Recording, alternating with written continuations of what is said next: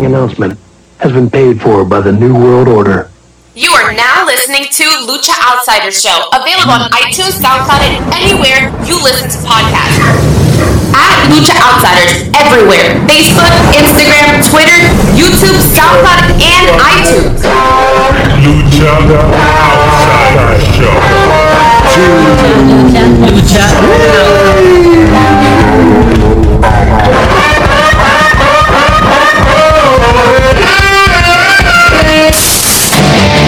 Congratulations. You played yourself.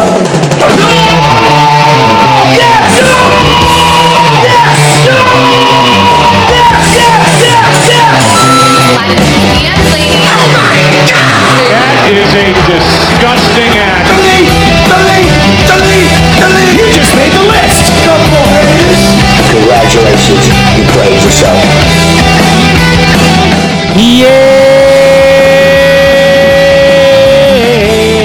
Guess who's back? Guess who's back? I'm Leo. That's Mario. No, the still the deal with the States Champions. I hear the IWC, your boy Mr. Rated R. And our third man on the broadcast team. He is the voice of the Morris organization. He's the master of cleanup. And he has an addiction for contradiction. He's just like City, bitch. Yo, let me speak on this. What's good, everybody? How y'all doing today? You like how I changed that thing? Yeah. You like how I changed that? Yes, man, I like it. You know, because I be cleaning shit up. You know what I mean? I gotta clean up the mess sometimes. You gotta clean up the contradictions. We got it. Liam, why do you come so distorted? Did you hear that? Hold on. What's up, guys? Why did it sound so like distortion? I have no idea. Like there was. I have no idea. It sounds like very distorted. It sounds very cloudy. I don't know why. I don't know. Well, you sound fine now. No. We sound fine. Like the audio of us speaking sound fine. But like the music, and it sounded like very like, you know how when you switch channels back in the day and you go through like a channel that you don't have, and it's like all the like the scribble scrabble. And Yeah. That's how you used to watch porn back in the day. You sounded like you were underwater for a minute, but I have a feeling it's because the music was playing at the same time. The music was too loud. Got it. There you go. Well, welcome to the Lucha Outsider Show, the big episode 150. Yeah, we can't mess it up like WWE. You know what I mean? What are we gonna flicker the lights on and off? Sorry, go ahead. Stan, how you doing, bro? I'm good, man. I'm good. Just got off work. You know what I mean? Maintaining. You know, just ready to talk some wrestling, man. It's been a weird week. You know what I mean? And it's got me kind of wanting to watch WWE. You know. And I haven't felt like that in a long time. Before you jump ahead like you always do and have no idea what direction the show's going to go, Leo, how are you doing? We're good, bro. We're good. Watching A&W and the Vanilla Midgets and all that. So let's go. Wow. The heat on AEW. No, not at all. No, and it's funny because that's why I started with that. Because, why are you guys hating? Just be happy that there's wrestling. Be happy that there's a new product. Be happy that there's stuff out there that you're not being just... force-fed this, WWE machine. Just be happy. What the hell? Raw Fears ratings. Go. Well, Leo, I'm glad you said that, Leo. Because we are going to talk about some new stuff. We're going to talk about some new stuff that happened on Raw this week. Yeah. All right. So I think the trendiest thing that happened on Raw was this Raw Underground gimmick. Sorry. Man. All right. So I'm not going to sit here and just shit on it right away. I kind of want to see where it goes, but I do have my criticism on it. But before I give my input on it, I want to hear both of you guys. What do you think about this Raw Underground thing? You want me to go first, Leo? Yeah, go. Dale. Hey, man, like you said, I'm not going to shit on it right away. As a matter of fact, it's something different. I could have did without the dancing girls. I think that we're off that. I think we're past that. I thought it was a good placement for it in that last hour of the 3-hour show. You know what I mean? If you're going to do something a little bit more violent, you know what I mean? Put it in that last hour, maybe the kids are going to sleep at that point and dad's just up watching. And that's what happens in our house, at least. You know what I mean? It's something different. And I think you covered it in one of the Instagram posts at the end when we saw Lashley, MVP, and Shelton. It came off very Def Jam Vendetta, which was one of my favorite games back in the day. I think that was PlayStation 2. It actually came PlayStation 2, Xbox, GameCube, the first one. Yeah, man. What a good game, by the way. That was a great game. They need to come out with another one like that. But, today's rappers... today's rappers too soft, though. That'd be funny if you do, like, today versus, like, yesterday rappers. And it'd be funny how to look at... Because it wouldn't, dude. It wouldn't balance out. Like, well, no, you wouldn't balance out. You gotta give today's rappers, I don't know, some colorful powers or something. I don't know, some Undertaker type powers. You gotta understand now with like the new age of rappers, like Drake, Kendrick, J. Cole. Those rappers are already considered old at this point. Yeah. Well, okay, we'll take them. We're all right. You guys can keep Tekashi. But go ahead, Sam. Raw Underground. Yeah, man. And I feel like this could be used as a platform to maybe even jumpstart some careers. We saw our boy, was that Dio Madden out there? Yeah. From the Raw commentary table from back in the day. I don't know about our boy. I don't know if you claim him, but yeah. Hey, man, he was trying to do his thing. I ain't got no hate for him. He tried. That's a hard job to, jump into when you got Vince McMahon in your ears. No. I'm not saying I thought he was actually decent on commentary. As him being a wrestler, not so much. Yeah, I mean, when he stood up to Brock Lesnar, I think that was the end of days. If you could hide his faults by doing these short shoot type matches where it's like an MMA type deal. Well, that might be the best kind of situation for a guy like that. You know what I mean? But it's something different, so we'll see where it goes. I'm not gonna just be negative off the rip. You know what I mean? I think that it could be used as a great platform in the future. I like where you're going with it, just to give us some time. But I think, unfortunately, as wrestling fans, we've come to think that we could change the narrative. You know what I mean? Think that we have some type of control where, hey, I don't like this. Get this off my TV and I'm out. I think that when we don't get our way, when we don't get what we want, the satisfaction of a match or of a pairing, I think that we're very vocal. And there's a lot of followers in this internet wrestling community that can't formulate their own decisions on it. And it goes back to what I was saying last show. A lot of people don't even watch the actual product to sit through it and actually gauge it for what it is. I bet you right now, about 30% or 40% of the people that are listening to us, they've only seen the pictures that we've put up. They haven't actually checked out the product itself because there's so much negative stigma around it.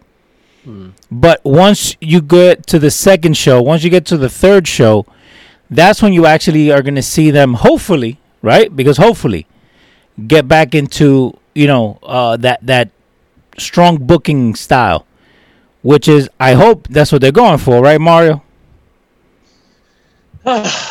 Or is it another clown show? I didn't necessarily hate it. I could have done without these short matches. Mm-hmm.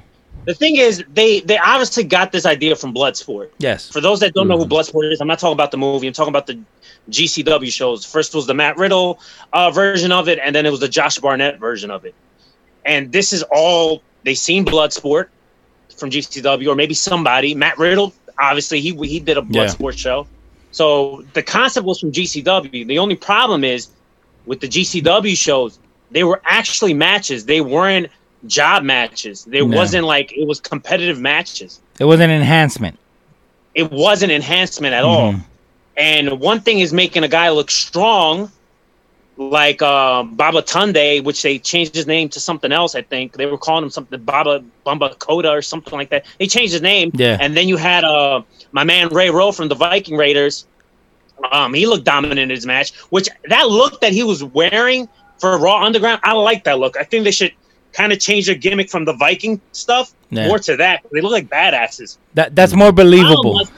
The problem was they were all enhancement matches. They weren't legit competitive matches. The great thing about Bloodsport and GCW was there were competitive matches. There were shoot style wrestling, right? A lot of groundwork. But when they did big moves like a powerbomb, it meant something. Okay. And I witnessed this live because I went to Bloodsport last year in Atlantic City. So I know the concept that they're trying to portray in Raw, but like WWE, as usual, they just water it down, and it's not believable. And you touched on the fact that we didn't need the dancing girls, and we didn't need the hokey music. We definitely don't need that. And on top of that, the fact that they put 3 girls that are not even that good looking and couldn't dance for shit, that doesn't help it either. It looks like they spent all their money on like the stage, and they were like, "Oh, we need some Nitro type girls." Okay, we don't have them. Let's just get whoever's available. Yeah, That's what it felt like. Definitely a work in progress. Yeah, and I agree with you, Mario. Down the line, hopefully, not even down the line. Hopefully, this week, we'll see a match that goes, at least 5 minutes. You know what I mean? At least 5 minutes, or at least 10. I don't hate the concept. They need to make a couple of tweaks. Right. And like I said, we passed the dancing girls, and talking about females, I would love to see Shayna Baszler in there with another female, like what's her face? She just attacked the homegirl on Twitch.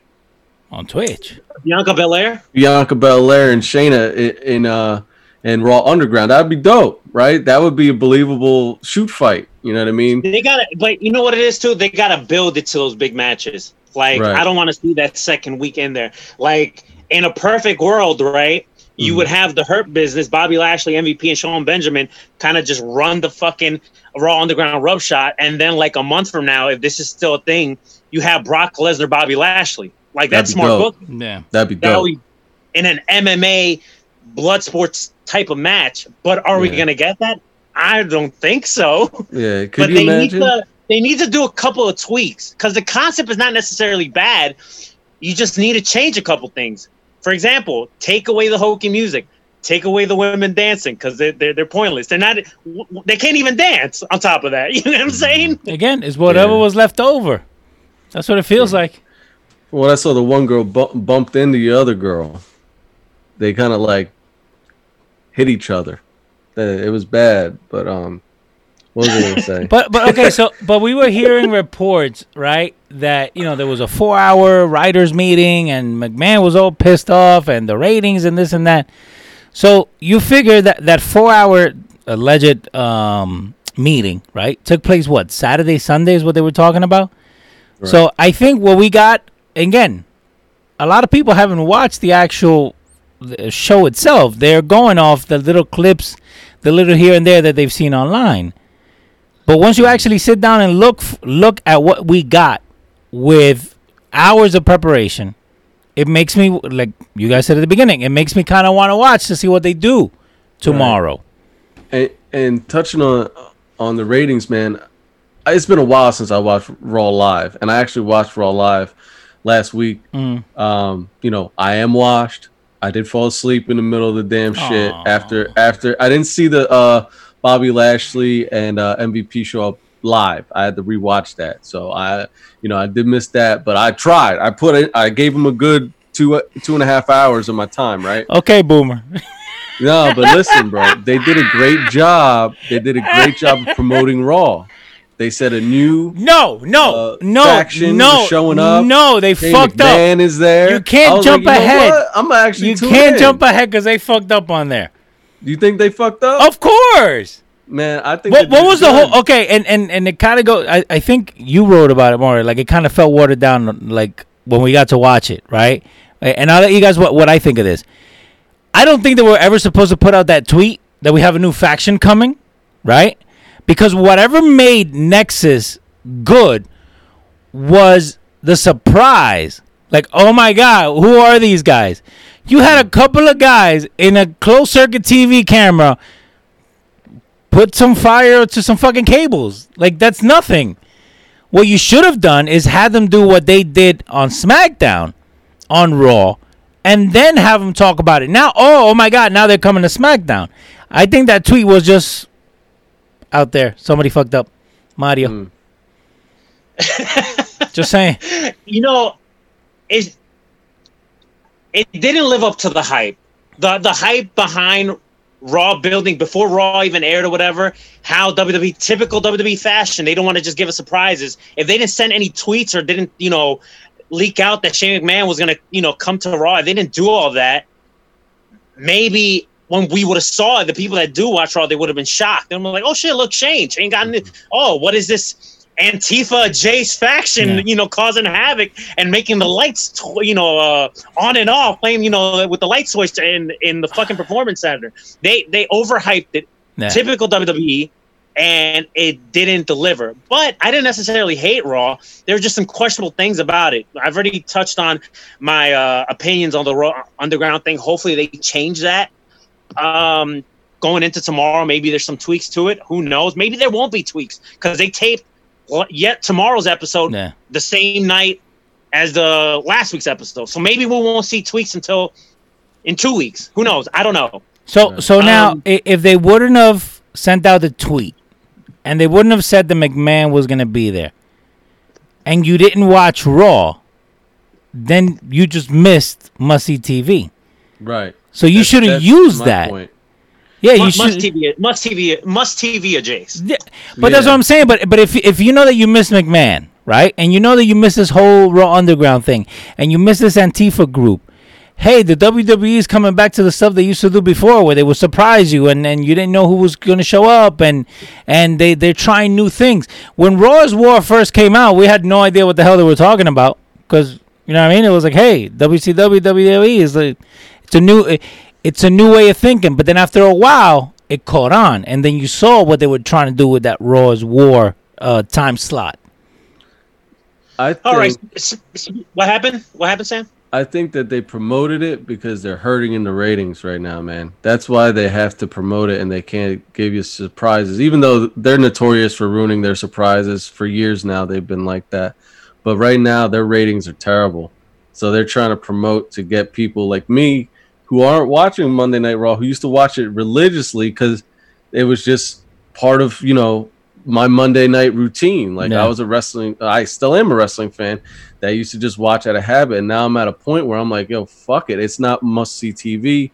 Let me cut on Umbrella Academy and watch that with my wife. What a good fucking show, by the way. Instead, they sent out that shit to get somebody like me to tune in. I don't know if they popped the rating, but they excuse me, they definitely got me to watch. You know what I mean? But well, they got you to watch, and you fell asleep through it. Yeah, watch it, Jace. No, but I think it would have. I'm sorry, Mario, but I think Sam, if you wouldn't have sat down to watch it, right, and then you woke up the next day and on your feed or wherever you get your news in the morning, you kept seeing Shane. I think that would have had a longer effect on the overall of you wanting to tune in, because now you tuned in, right? Now you're waiting for, oh my God, Nexus 2.0 and CM Punk and all you got was some guys burning some cables. What's sad is I didn't even make it that far, bro. But that's what I'm saying. Like, WWE, keep your mouth shut. You know what I mean? And properly surprise people. Just saying. Right. Go, Mario. I'm going to praise WWE in one thing when it came to Raw, but I want to shit on them two more other times. When it comes to the Hurt Business, you have them taking over this whole Raw Underground after they had nothing but losses throughout the night. It's like, come on, wouldn't it make more sense for them to win their respectful matches and then take over Raw Underground? It's just backwards booking right there. I don't get it. Apollo Crews doesn't need to be United States champion. His promo after his match was terrible. And then it's like, does it really hurt Sean Benjamin still being 24/7 champion? Like, yo, let him rock with the title. It's a prop championship. We really don't care about it, but hey, it looks nice seeing Sean Benjamin with a little bit of gold. So you could have kept it on him. Tozawa doesn't need the fucking title. You should have kept these titles on the Hurt Business. So the Hurt Business feels like a big thing. Yeah, that's one of my criticisms. And then another head scratcher, which I didn't understand. So we had this backstage segment where they're interviewing Sasha and Bailey.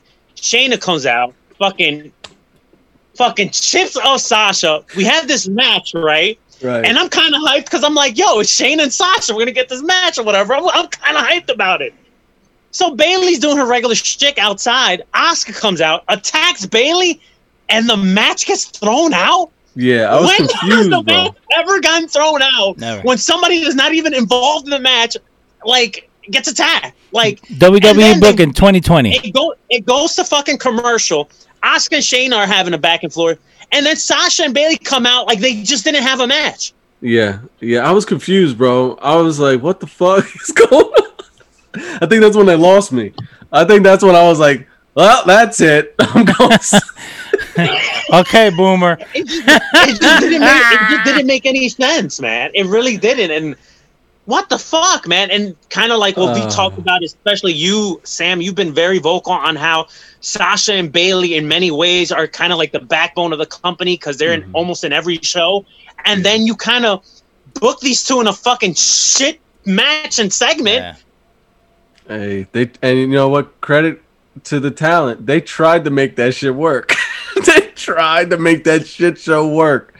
You know what I mean? And I feel bad for Shayna because Shayna doesn't have the chops to even like make that look any kind of right. Like if it was anybody else but Shayna, they might have been able to pull off that kind of ridiculous bullshit. But I don't think so, bro. I don't think so. I think this has nothing to do with it. You're good on the chops or not, bro. Yeah, because it was such a sloppy ending to a match. Like it's like, all right, we don't want to have Shayna lose, but we don't want Sasha to lose. You know what? Let's just have Bailey get attacked and throw the match away. What? Which doesn't make sense at all. They didn't just have like a schmaz where like, you know what I mean? Everybody gets involved and it just gets a disqualification. Like, and you know what? And then what they could have done is book a tag match right after that. Yeah, exactly. But, and still had a schmaz finish. Yeah. And if you try, you know what I mean? If you're really trying to protect people, you know, end it in a double count out or some dumb shit like that. You know what I mean? Well, okay. So let me praise WWE on this. Let me praise them because the Randy Orton Drew McIntyre promo segment was fucking great. Yes, yeah, it was. Randy Orton continues to prove that he's doing some of the best work right now of his whole career, and Drew McIntyre's intensity of his promo this past week on Raw hit new levels. Like I thought that was an amazing promo from both guys. Yeah, and I was very surprised at how well Drew pulled that off, man. He, you know, I'm not that familiar with his promo work, you know, and the stuff post-COVID, you know, he's been trying, you know what I mean? That's all you can ask is for people to try, you know, and he's been doing all right, but this Monday, that back and forth between Randy Orton and him, it almost made it feel personal. It made like, you know, a WWE Championship match that's just like, all right, we're just going through the motions. Are we just going to put the title on Randy Orton or where are we going? You know what I mean? It made it feel like personal, like maybe they could get more than just one run out of this. You know what I mean? I think we could probably potentially see wherever they go with it from SummerSlam, whether they put the title on Orton or somehow Drew McIntyre wins. We could see them maybe headlining or have matches for like in the next two PPVs after this. Who knows? Yeah. And it's gonna feel new. Survivor Series. Yeah, because then what you have is you have something feeling new. You don't have that you have that Edge and Randy Orton feud still on hold, which you want to pull that out all the way to WrestleMania if you can, right? So that kind of gives some new life to that whole back and forth. You don't have your champion just sitting there talking to no one. You have a credible threat on it. So I think for the next 2 or 3 pay-per-views, I won't mind seeing it. But I just hope that they don't mess up the surprise somewhere or somehow. Yeah. Mm-hmm. So Retribution is a mystery. That fucking name sucks. Go ahead. So we had this debuting faction, which WWE put out like a press release and a tweet.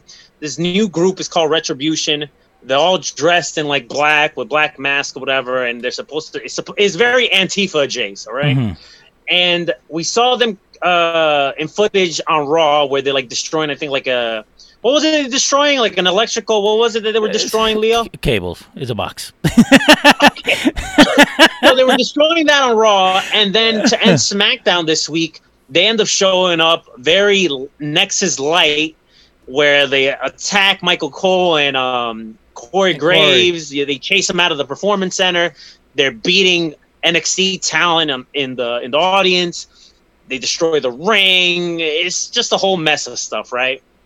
It came out very light, in my opinion, compared to the debuting Nexus when that first happened. And also, man, social media, bro. You fucking people that on social media complain how these people are too small. Oh, it's so and so. This, like, they haven't unmasked themselves. You do realize, right, that the people that we saw on Friday night, when they get revealed, they might not be the same people. You do these people? Do you realize? No, they would never do that, Mario. Like, oh, you could tell one of them is Vanessa Bourne, but yet when they probably get revealed, maybe one of them is not even Vanessa Bourne. Maybe somebody else. Could be CM like Punk. The people that we saw in the ring Friday, when they get revealed, it might be a completely different people. It's kind of like, and I was telling you this off the air, Sam. It kind of reminds me of Aces and Eights from TNA.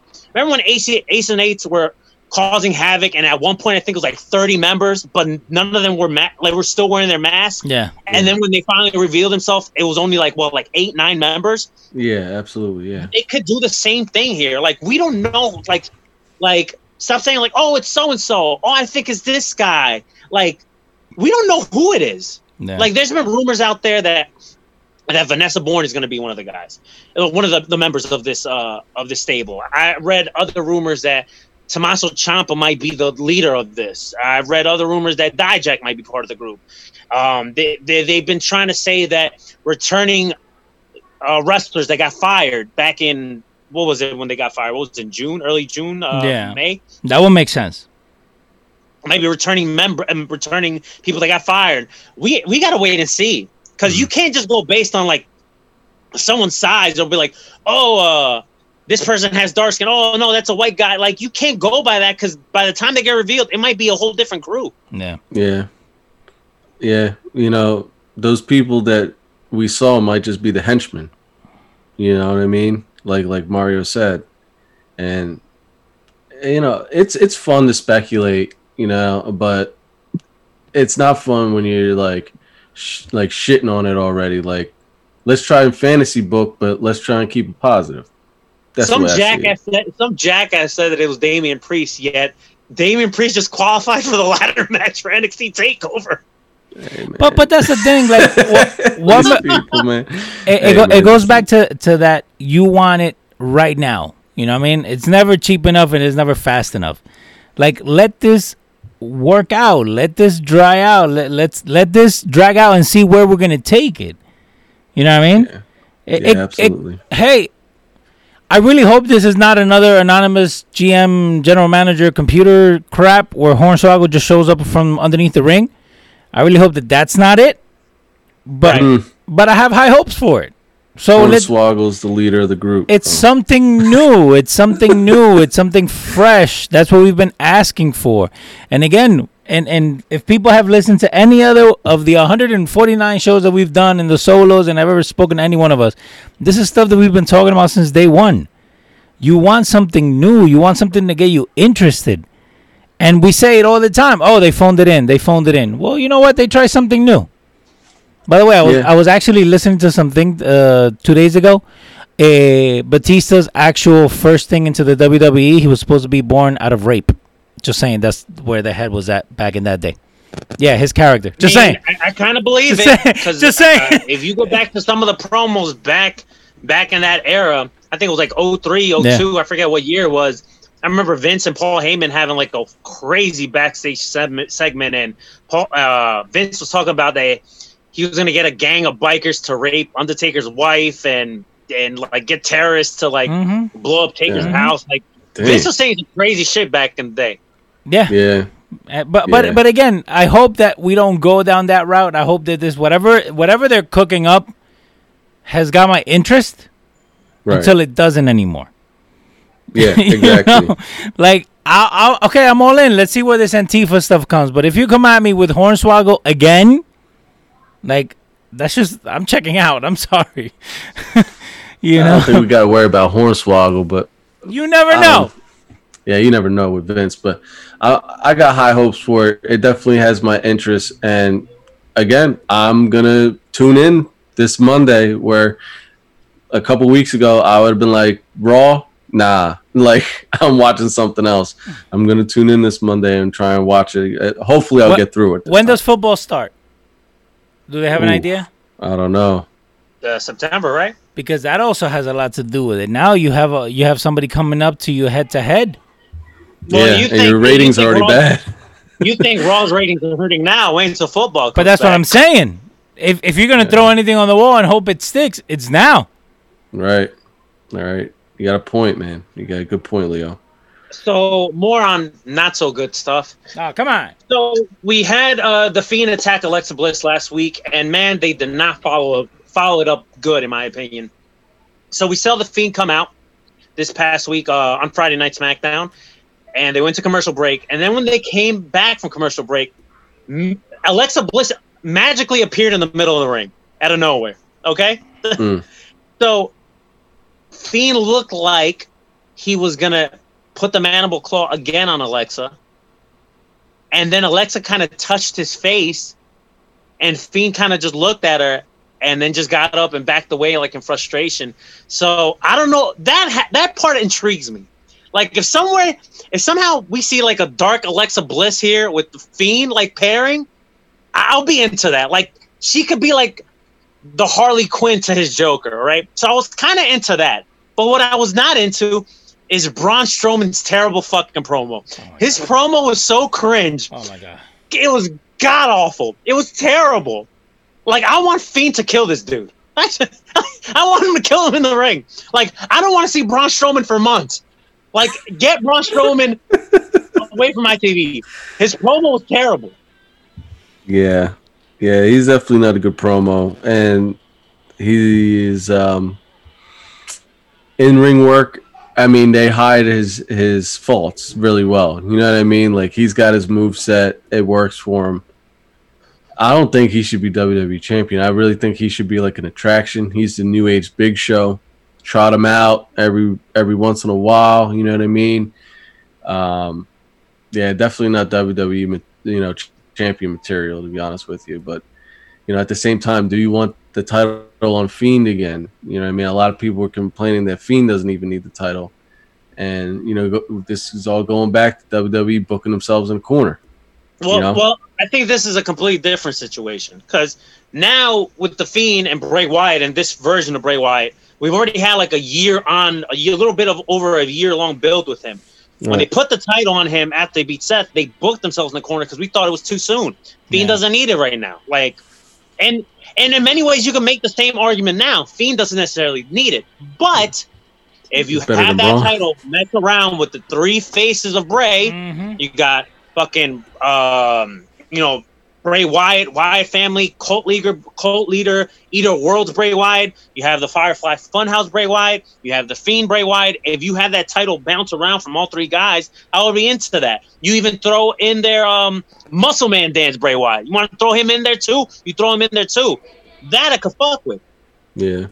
And you know what? They could even go as far as if they bring back Hawaiian shirt Bray Wyatt, cult leader Bray Wyatt, he could have his own customized belt. And that's another thing. Like you can see the belt change for each character. Right. You know what I mean? Right. And that would be another money grab from WWE.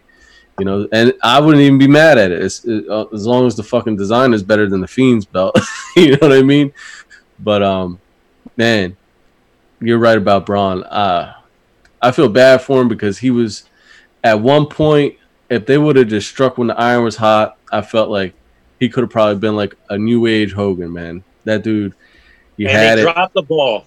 Yeah, he had it, man. And now it's just real cringe, like you said. Anything that comes out of his mouth, you could tell is written for him. That it's not coming.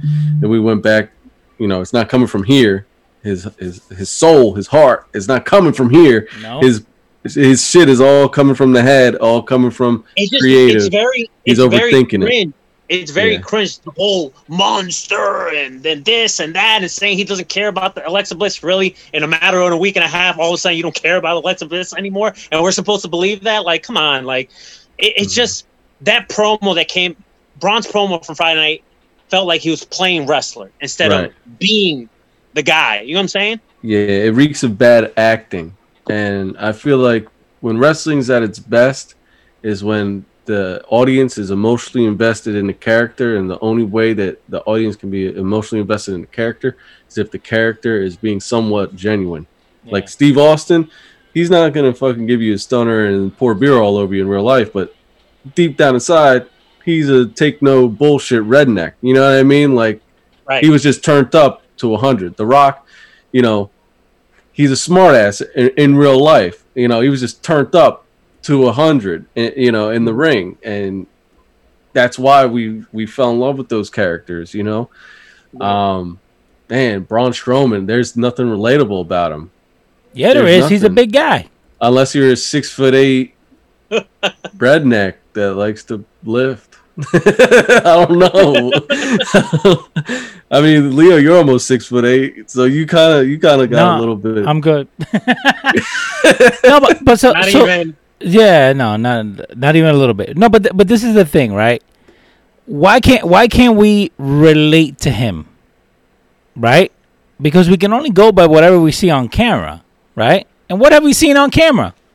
I'm the monster. I don't want to go down that path. Oh, cute blonde girl. I'm a monster. That's all you've seen. And him play with that big ass fucking cello thing, right? You know, it was more relatable when he was tagging with what's his face. Remember that little kid that he tagged with at WrestleMania 30? Jonathan. Yeah. What was his name again, Leo? Jonathan. You broke up. Jonathan. His name was Jonathan? I feel like his name was something else. Little Billy. Well, anyways, what I'm trying to say is Braun was more relatable when he tagged with that kid at WrestleMania than some of the shit that he's doing now. Yeah. And what was sad about that is they squashed the bar. Right. Oh, man. That's some sad shit. I think I heard on a podcast Steve Austin was in the back. And he looked at Sheamus and Cesaro when they came back there and said, "What the fuck was that?"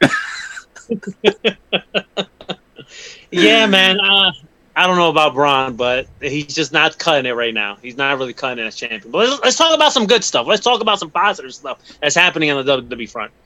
Leo. Dime.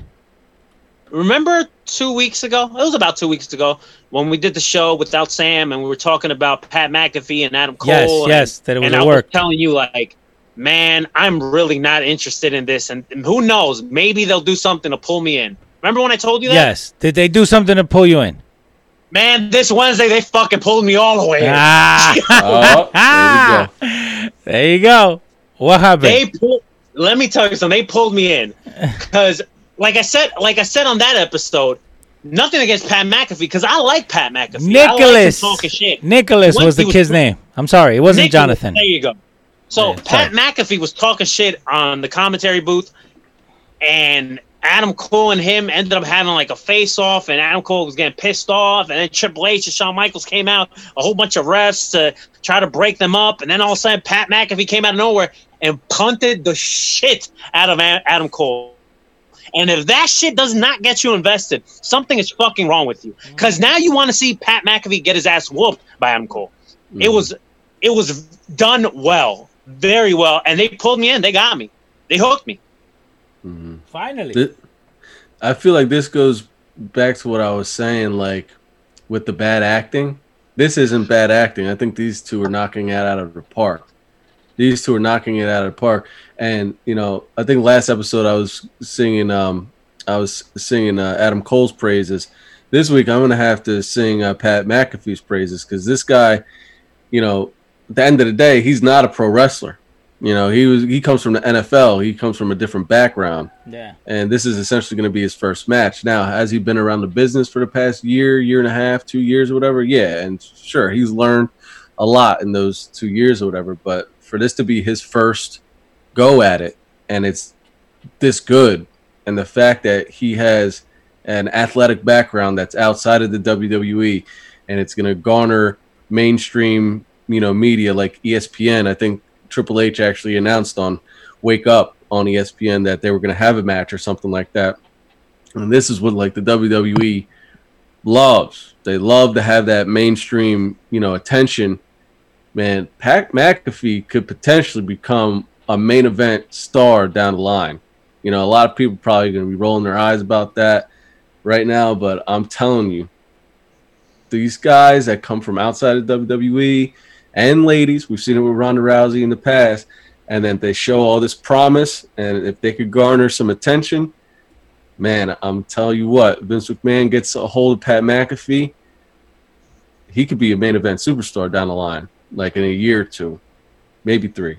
I'll hold my judgment to see how he does in the ring first but because I'm not gonna jump the boat like with the statement you just said. But I'm not gonna say that it can happen because we've seen it with Ronda Rousey. But the Ronda Rousey situation was a little bit different because she came from an MMA world. So it was, I think, a little bit of an easier transition. But it could happen. I'm not knocking it. It could happen. Pat McAfee, from what he has that a guy like Mojo Rawley doesn't have, is he has that it factor. So I could see it. Yeah, he could talk that shit, is what it is. And Mojo Rawley, he doesn't know who the fuck he is yet. You know what I mean? Like, as a character. I'm not saying, like, on a personal level. I don't even know that motherfucker. But, like, his character, he doesn't know what it is. He's the hype guy, and then the next week, he's got a fucking thing on his face, and he's, like, looking in the mirror. And we don't even know what the fuck that was about. And then he disappears, and then he's a hype guy again. And, you know, I don't think his friend signing with the Tampa Bay Buccaneers helped his career at all anyway, you know what I mean? Gronk's gonna do Gronk at the end of the day, you know. Of course. But listen, Gronk is gonna be Gronk and Mojo's gonna be Mojo. yeah, you know, poor Mojo, but yeah, listen, Mojo's a nice guy. I got the chance to interact with him, but that's as far as I go. I have no interest to see him in my television. Yeah. He, you know, and what's sad about him is I feel like he could talk shit. It's just his character. He don't know what the fuck it is. He hasn't gotten to know his character yet. Yeah, he could cut a promo. Mojo could cut a promo. And his in-ring work isn't like terrible. He's not like super sloppy. I've never seen him botch like crazy, but it's just like his character just, again, goes back to you don't relate to it. You don't relate to him. You're not emotionally invested to him. It's just like whatever. Yeah. And most wrestling fans ain't like that. Like the hype frat boy. You know, most wrestling fans hate that person. You know what I mean? If they're gonna go with a hype guy like that and be like a frat boy, you should be a heel. You know what I mean? But they try to make him a face. But enough with Mojo. Fuck that. All right. So more on the NXT front. So we're talking about Damian Priest. Damian Priest ended up winning his triple threat match against Ridge Holland, which he's a guy from NXT UK, and Oney Lorcan. Great match from 3 guys. And man, I don't know if you guys got to see the match, but at the end of the match, Damian Priest had a fucking knot on his fucking side of his head. It was like a big ass ball on his head, bro. Called a potato, huh? Looking. Crazy looking. I think it might have been from Oni, if I'm not mistaken. Oof. Yeah. Why? You gotta put some ice on that. You gotta put some ice on that. Yeah, fucking crazy knot. So I mentioned this to you, Sam, off the air before we went live. I want to get your thoughts in detail and also Leo's thoughts. WWE potentially, Vince, because he's, man, that hard-headed old man. He wants to do a show live in front of audience, people in it, you know? And rumor has it, not saying it's going to happen, but he's looking to actually do SummerSlam if he could pull this off. New Zealand, no. Out here in New Jersey, in Atlantic City. Yeah, Vince wants to do this. I don't think it's going to happen, but in an interesting note, GCW is running 2 shows that same weekend. So wrestling fans are going to be out there regardless. What's your thoughts on potentially WWE trying to run SummerSlam in Atlantic City? Hey, man, if he could pull it off, more power to him. But one thing I got to say, and anybody that's from Jersey, anybody that's been to Atlantic City will know this. Atlantic City is not Vegas. I'm going to tell you this right now. It's not the Strip. It's literally, it's the hood with a boardwalk. It's the hood with a boardwalk. It's not like a destination location that it might have been back in the day. You know, not of the old days of WrestleMania 4 and 5. A lot has changed. You know, the economy in 2008 crashing, and then on top of this whole COVID thing, man, it's a rough city.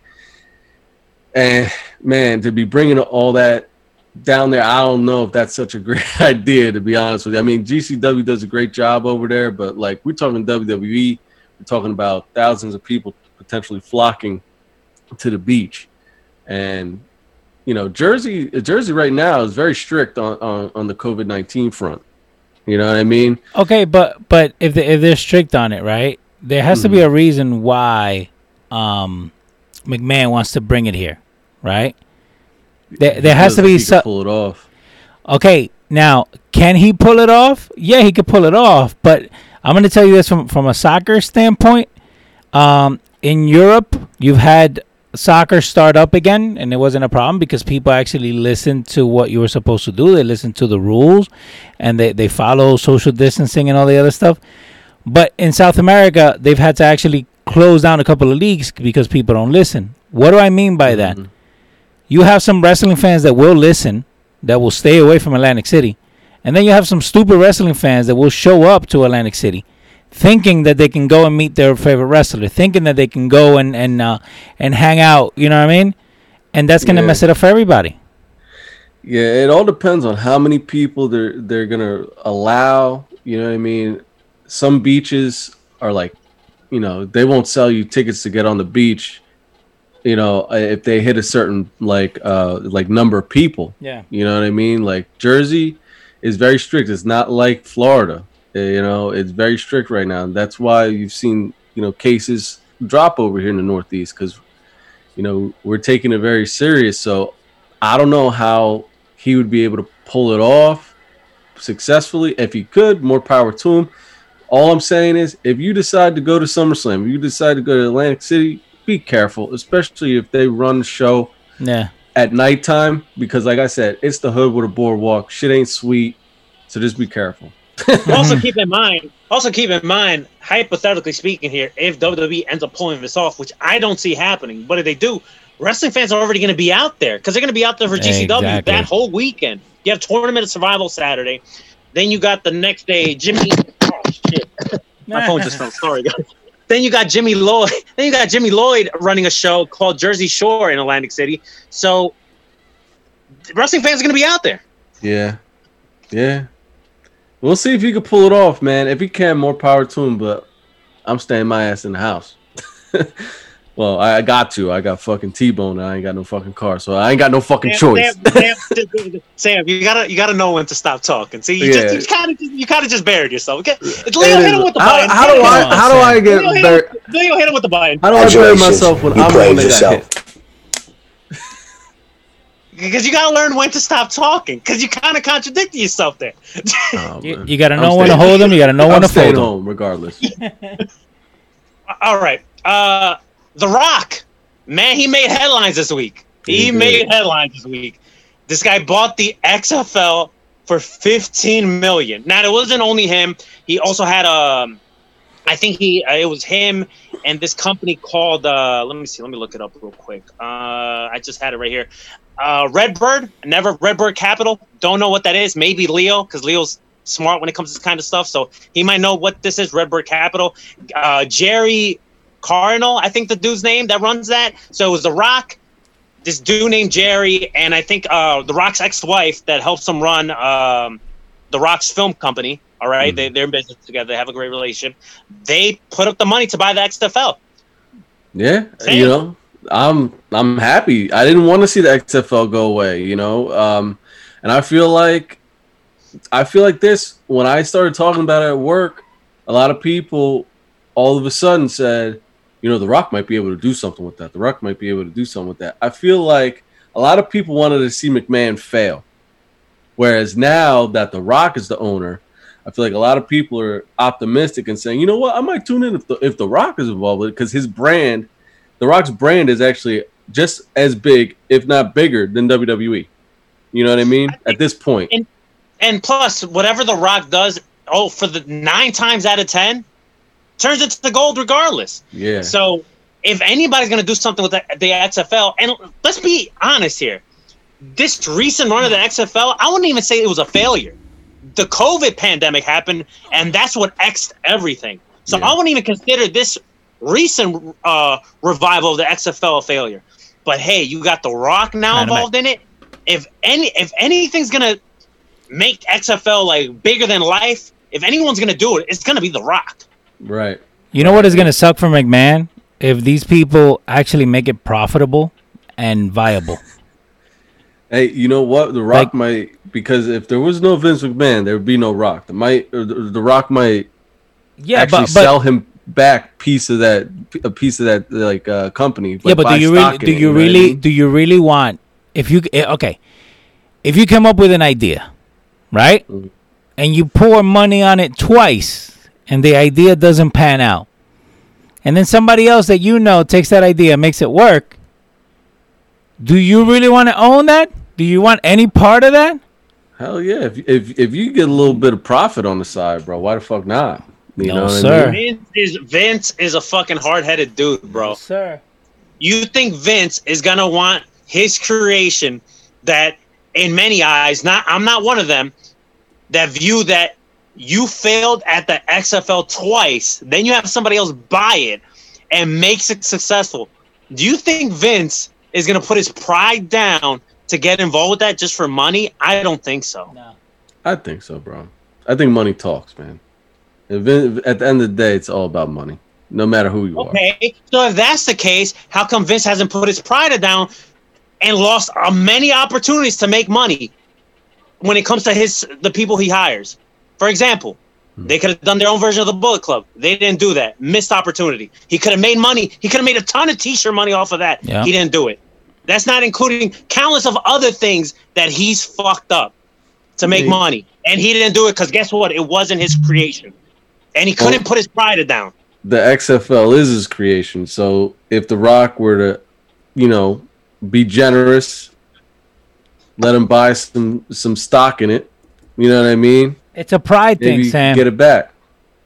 You know, it's a pride thing. McMahon is a very proud person. Yeah. Again, he bought the ECW brand, and he gave you his version of the ECW brand, and it didn't work. He bought the WCW. The WCW brand didn't work. ECW went bankrupt, and but I'm saying, but he ended up buying it, and then gave you his version of it. Let's remember what happened with ECW. He tried to reboot it as it was. Remember ECW One Night Stand? Yeah. Right? And then like the first couple episodes of ECW minus the zombie were kind of run like an old ECW show. But at the end of the day, he tried to use it as a platform like we're seeing NXT being used right now. And Paul Heyman and him were fighting about it. So going back to, the whole pride bullshit, he fucking got rid of Heyman and fucking put the belt on himself and walked around with a do-rag and said, now it's mine. You know what I mean? Like, and I'm sure that made a ton of money, Sam. Hey, you got one of them ECW titles, don't you? No, but see, you're missing the point. What I'm trying to say, I'm just trying that people bought into the angle. That's what people wanted to see, right? No, nobody wanted to see that shit. What I'm trying to say is, I could see Hunter and Stephanie and Shane buying into XFL before Vince does because of his pride. That's what I'm trying to say. Yeah. I think pride, when it comes to Vince McMahon, his pride is one of his worst enemies. And CM Punk fucking said it in his pipe bomb.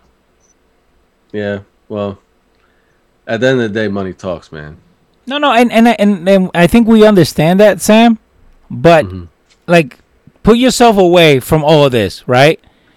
If you have a family member that acts the way Vince does, would you want to get him into your next venture? Nah, you know what? So there you go. Yeah, if I'm The Rock, I'm not selling him shit. Think about it. Thank you. This guy, man. I'm done. Yeah. Thank you. That's all you had to say, dude. That's all you had to say. This guy, man. All right, let's move on. I think we all agree with XFL. It's a great thing for The Rock, right? Yeah. Come on, Sam. All right, let's talk about AEW. It's official. Moxley, MJF is set for All Out for the AEW World Championship. I think we can all agree here. This is something we all want, right? Yes. Yeah.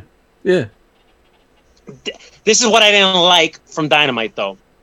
After MJF probably cut probably the promo of the year this week. This year, I mean. Last week on Dynamite. They didn't capitalize on it. Didn't even address anything that MJF said. Nothing. He just focused his energy on Darby and didn't even mention MJF at all in his promo. Nothing. Not even like a slight dig. Like in the beginning of his promo, he could have been like, listen, I know there's some twerp out there that can't keep my name out of his mouth. Something. Give me a little something. Moxley didn't even address him at all. Yeah. He just addressed Darby. And it's like, what the fuck, man? MJF just ripped you a new one last week. And you didn't even say anything? He made you look like a fool. Yeah. So it's like, in a way, right? In a way, if you're the audience, it's like, damn. You couldn't even address MJF? Should I be rooting for MJF? You know? Yeah. Is he what he's saying weird. true? It's weird. I heard him on Busted Open, and he was almost kind of coming off like a babyface. And, like, you can tell it's not a babyface character because he's still being a dick to the people around him. You know what I mean? I don't know. The whole, like, MJF 2020 thing, like, I want to see more of the old MJF. I don't like, and maybe that's it. Maybe I'm supposed to boo him, right? I'm not supposed to like him, right? Well, no. If you're not into, I'm into it. I'm into this MJF. I don't like the gimmick, man. I'm into it. I'm into what he's doing. I think MJF shouldn't change. I like what he's doing because at the end, if the payoff is him winning the title, and then screw this MJF 2020 bullshit, and then he goes like this to the fucking fans, that's the ending we want. You know, if you're watching wrestling, all right. If it ends like that, that'd be dope. I did listen to the same Busted Open interview, and he definitely didn't. He came off less prickish. Like he wasn't a prick in the interview. Yeah, he wasn't even a prick to LaGreca, and he's always mean to him. You know what I'm saying? Yeah. I think here they're doing. I like what MJF is doing. I just don't like the fact that Moxley didn't address him at all. And don't get me wrong, Moxley and Darby had a hell of a match on Dynamite, but just that promo kind of irked me a little bit because it's like, dude, you're not gonna address MJF ripping you a new one? Like, really, dude? Yeah. And at the end of the match, right, MJF came out and fucked him up, right? If I remember correctly. So now he's going to have to address him. He hit Moxley with the title because he wanted Darby to win so he could face Darby at All Out because he feels like, hey, my chances to beat Darby are, I beat the guy before, that's in theory what they were trying to shoot with that angle. And obviously Moxley went over. We all predicted that was going to happen. And while the match was great, I don't know. Something bugs me that the fact that Moxley didn't address MJF. Yeah. But at least we're going to get the match. One thing I got to say is if it ends the way, like you said, like he's like, oh, fuck the fans, MJF 2020 is bullshit, I'm the champ now, right. You know what I mean? That'd be awesome. On multiple levels, because finally you got the title on somebody that's not a former WWE guy. You know, one thing I gotta say about Darby Allin is, man, every time he gets in the ring, he makes losing look good. That's the only thing I could make out. He doesn't lose his. It doesn't hurt him when he loses, right? He doesn't lose his aura, right? And I feel like, how many times can he do that? How many times is gonna how many times can he lose and we're like, damn, that was a good match. You know what I mean? I wish he would have won. I just want him to win one. Every time I see Darby Allin, I have multiple feelings.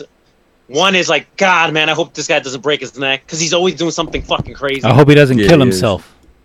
And then two, it's like, man, as much as I'm not saying I'm not enjoying Cody's open challenges for the TNT Championship. It's like I think they should have put that title like on a guy like Darby, man. They should have put it on Lance Archer, but that's another story. But man, if they're gonna take the title off Cody, you got to give it to an AEW guy. I'm sick of these, former WWE. This is a new company. Stop making these former WWE guys your champions. You know what I mean? Like, you got Cody and Dean Ambrose or Moxley, whatever you want to call them, as your champions right now, right? And you got your tag champions too, but the tag title, it is what it is, And another thing about the tag titles with them, they got so many fucking tag teams out there that could potentially win that title. I know they're telling a story with it, but like, damn, can we hurry it the fuck up? Because you got LAX and fucking I need Brothers. I'm glad that you mentioned that, Sam, because I want to talk about LAX right here. I want to talk about Proud and Powerful. And now, we haven't talked about this off air. We haven't, but I want to know if you guys feel the same way I do.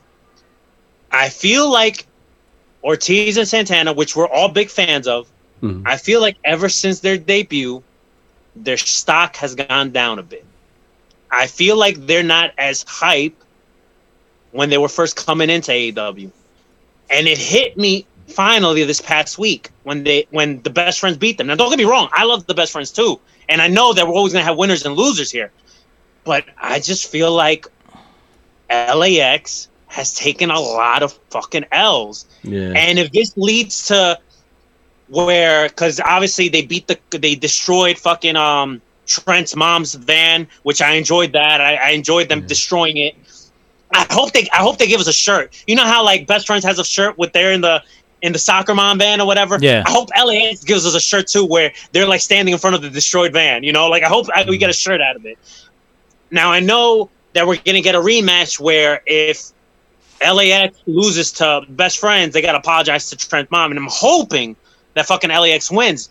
But their booking has been very head scratcher for me. Yeah, it definitely This is like this is a team. This is a credible team. They were coming in with so much momentum to AEW, and don't get me wrong. I think their first couple months were cool. You know, like you're obviously not going to put the rocket strap automatically on them, but man, it's like I feel like they've caught a lot of L's, and I think their stock has gone down. Yeah, and it all goes back to that storyline with Hangman and fucking Kenny Omega with the tag titles. We got to get through the storyline. You know what I mean? I'm praying that the Revival takes the titles off them at All Out. Somebody needs to take the titles off them so we can get to wherever they're going with this fucking story, because there's so much potential in their tag team division that I'm just like, bro, what are you even doing? Like, you know? Like, are you guys going to decide to do something? Made 200 days. Kenny Omega and Adam Page as tag champs. Yeah. A team that you put together just for a storyline. Yeah. Yeah. Well, I don't hate the Best Friends, but I don't like the gimmick. It's weird. It's like stupid to me. What are they supposed to be, kids? Like that's their best friend? I don't hate it. I don't hate it. It's a comedy tag team, and I get it. It's not for everyone. It really isn't for everyone. Just like Heavy Machinery isn't for everyone. You know, there's. What do you mean they're not for everyone? We all like different things. This is the type of comedy I do like because it's not supposed to be taken seriously. They're best friends. They act like kids or whatever. They get dropped off by their mother. I don't know. I find that hilarious. I think it's hilarious. I think it's funny. It's a spin on something. It's something that makes you connect to it. You know what I mean? Yeah, it makes me remember like my childhood, like being like in third grade, getting picked up by my buddy Charlie's mom or some shit, and getting dropped off at the mall or some shit. Yeah, but that's the thing. Like again, so you are able to connect to it on a level, right? Yeah. So it's doing what it's supposed to be doing. Yeah, I don't know. Like Mario said, it's not for me, man.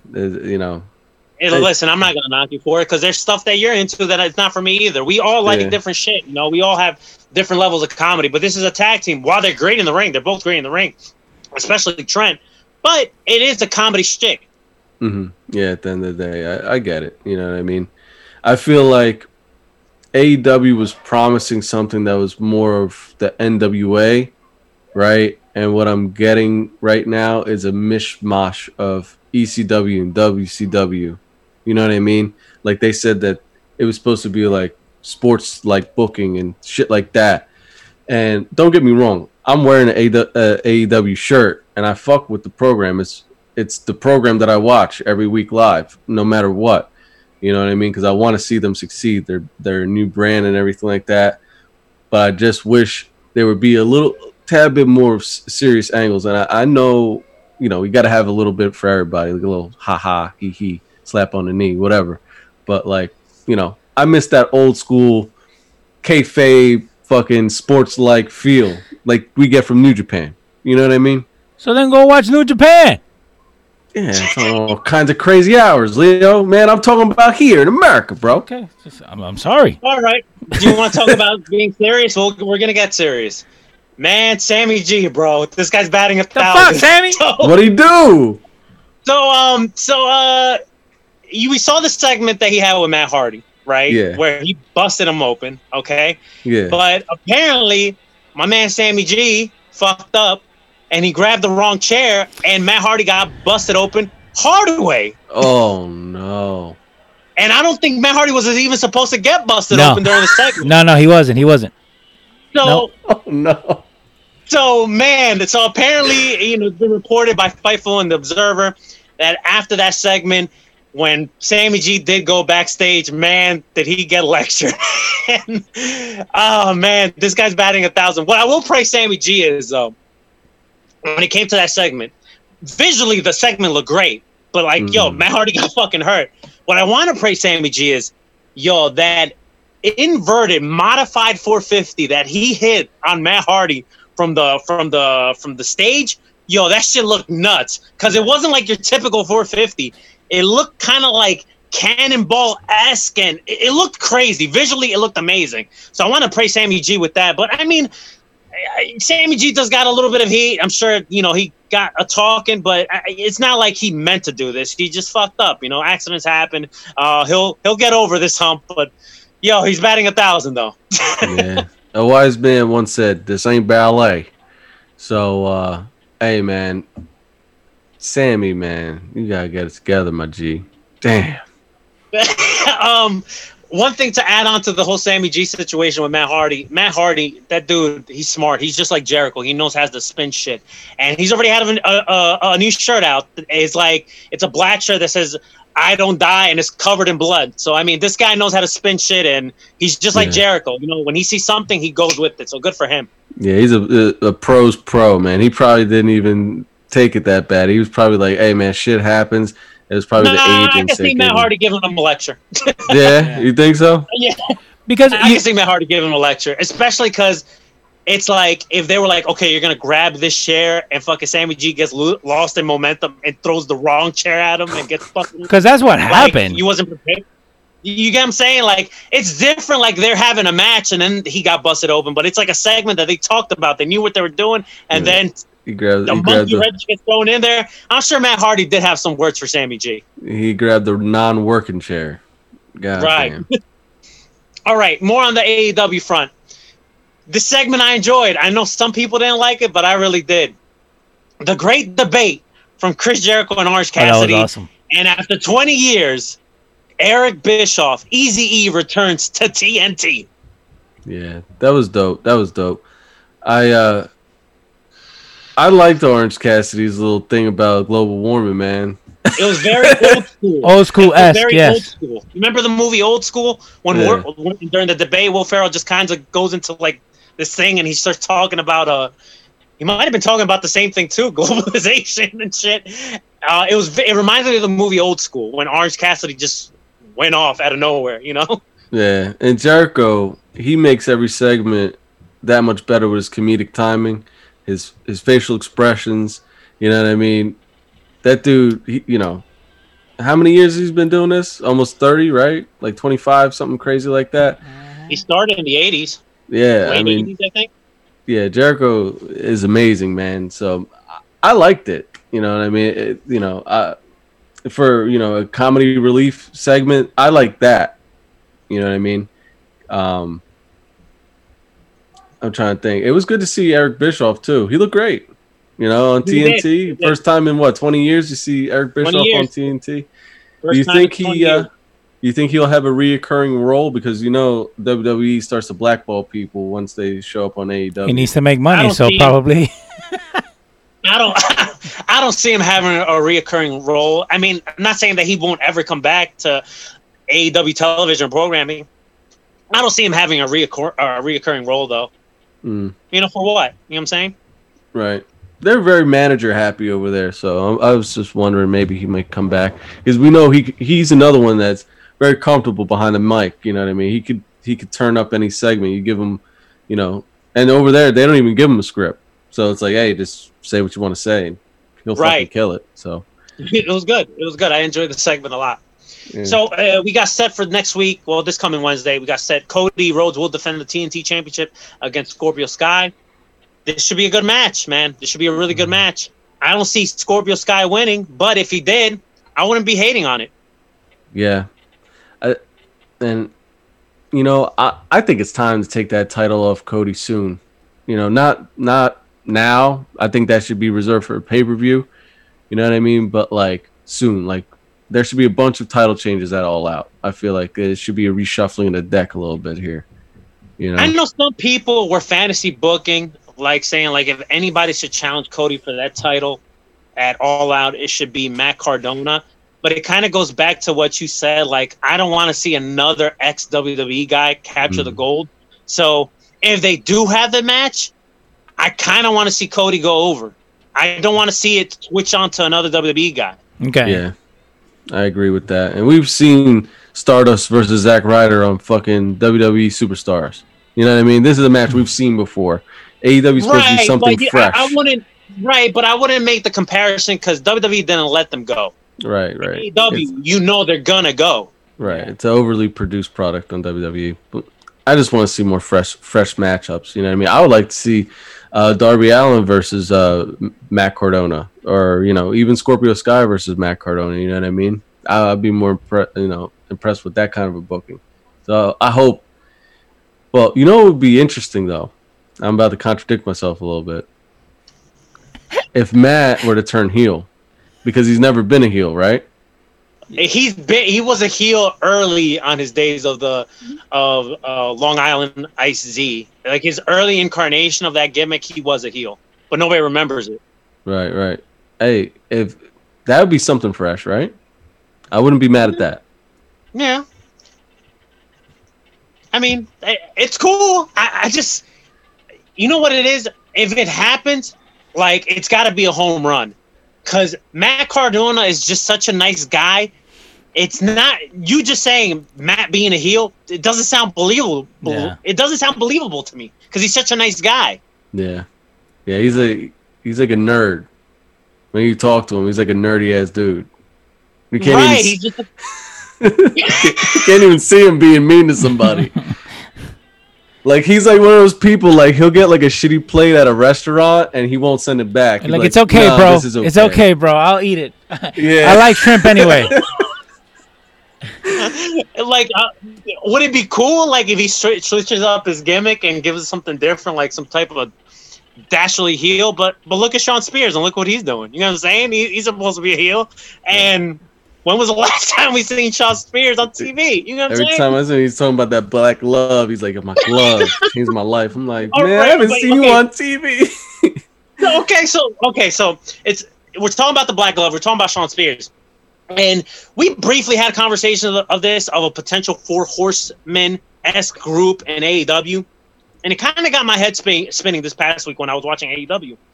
I was thinking, like, all right, so a lot of people have fantasy book, you know, because Tully Blanchard's managing Shawn Spears. So, like, let's say if it was Cody, Shawn Spears, and the Revival, right? That's what a lot of people were the go-to, right? Mm-hmm.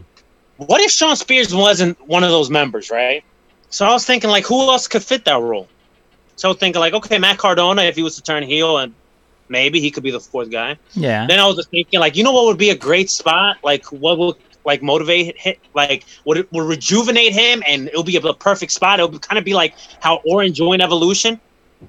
I was thinking of Brian Pillman Jr. Like if he could get out of his MLW contract, which they're talking about that. I was thinking of that. Yeah, and then watching AEW Dynamite this week, I was like, man, you know who would be the perfect 4th guy? Hangman Page, because he could be the Barry Windham of the group. Yeah, he gives off those vibes. You know what's cool is Pillman's dad was a short, member of the 4 Horsemen. You know what I mean? He had a short little run as a 4 Horseman. So, man, either one works, man. Either one works. And in wrestling, things change. A drop of a dime. So. And I'm not saying Shawn Spears couldn't work either, but you got to do something with him to make it believable. You know what I'm saying? Yeah. So what do you do? Is that your go-to? Like, there's nothing else that he can do over there? Because, I mean, when we were first talking about all this, hey, this is one of the guys that was, let out. He was never actually given the ball. Now in AEW, how long has he been there? And, you know what I mean? Like, what have they done with him? They haven't really necessarily done much with him. We talked about it, I think, last year during All Out. We were saying how he should have beat Cody, and Cody beat him. Mm. Yeah, man. Yo, do you think that they would go with that Four Horsemen? And when is the right time to strike with that? With It's got to be. If I fantasy booking here, I would do it the Dynamite right after All Out. If I was the booker, Yeah.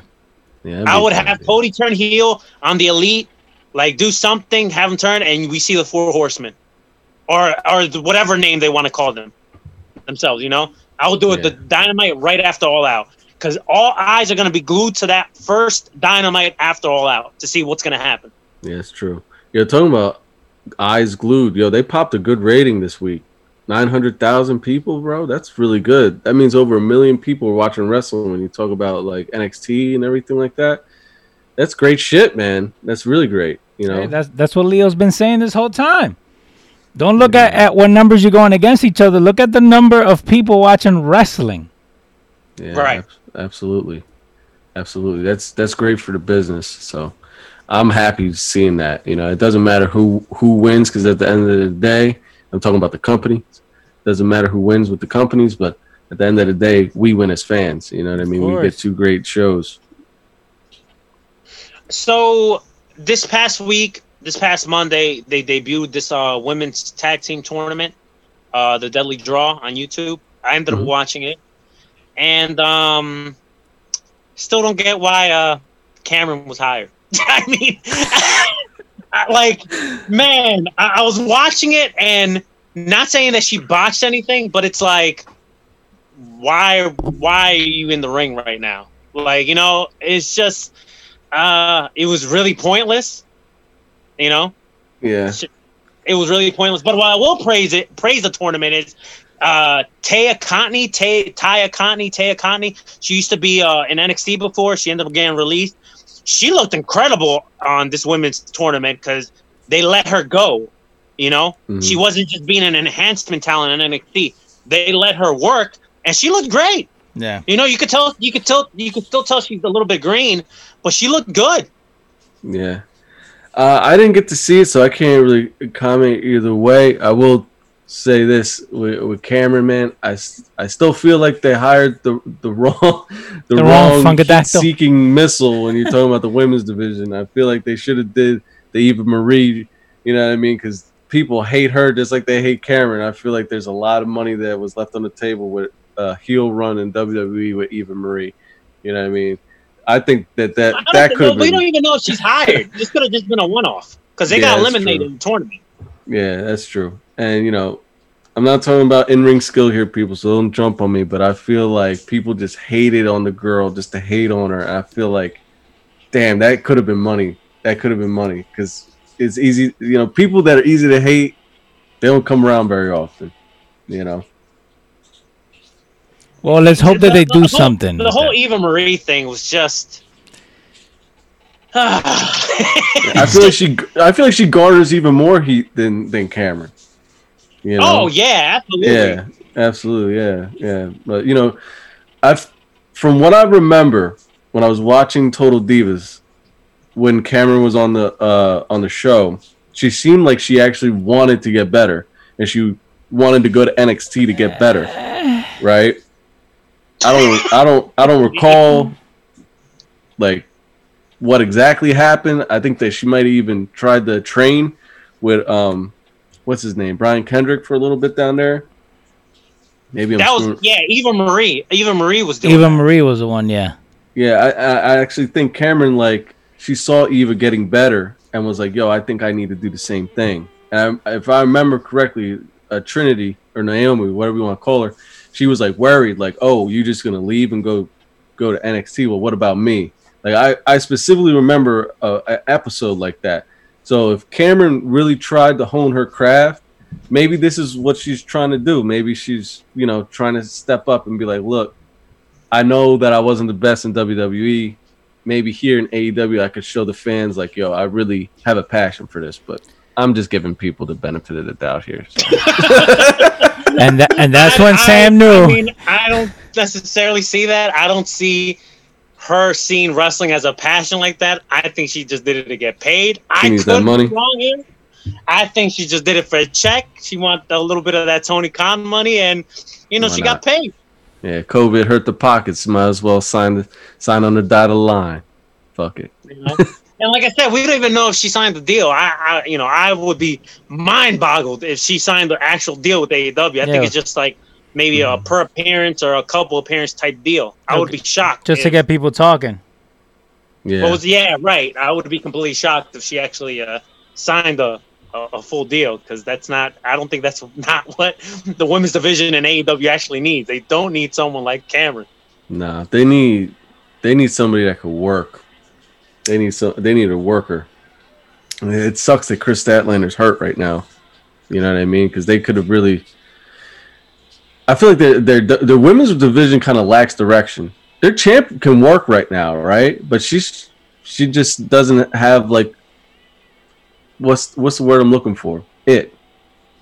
Right? Am I wrong? I don't necessarily she doesn't have it. I just think it's AEW's fucking formatting a fucking show. Like, come on, like really? You give us a fucking what was it, like less than 5-minute segment with fucking Big Swole, which nothing against her. I'm a big fan of Big Swole. I think she's great in the ring with Rebel, right? Mm-hmm. You have like a impromptu match and you're portraying Rebel as, you know, kind of a semi-retired wrestler that hasn't been in the ring for a while, just a fucking schmaz, instead of giving the women's champion an actual fucking match. You know, like, I don't think it's that she doesn't have it. I think she's a great worker. Her English is great too, compared to some other Japanese talent. It's just, what is AEW doing? And that's why they got backlash for the AEW heels this week. Yeah. I feel like Tony Khan's main concern when it comes to the women's division right now is Britt Baker, because she's entertaining. She's got it. She could talk that shit. And she's hurt, which doesn't help anything. You know what I mean? So he sees Britt as like his future potential star. Right. I think Big Swole's great. And it goes back to, I just think they need a little bit more time. You know, TV time, man, it's hard to come by. You know what I mean? So they just need to format the show a little bit better and try and give these ladies a little bit more time on the TV. Yeah, there's no reason why we can't see 3 women segments on a show. Yeah. You know, if you produce shit and you format the show right, you know. But that's the thing. And it kind of goes back to what we were talking about a couple of weeks ago. Sometimes it feels like the boys booking the boys doesn't allow you to actually put a cohesive show together.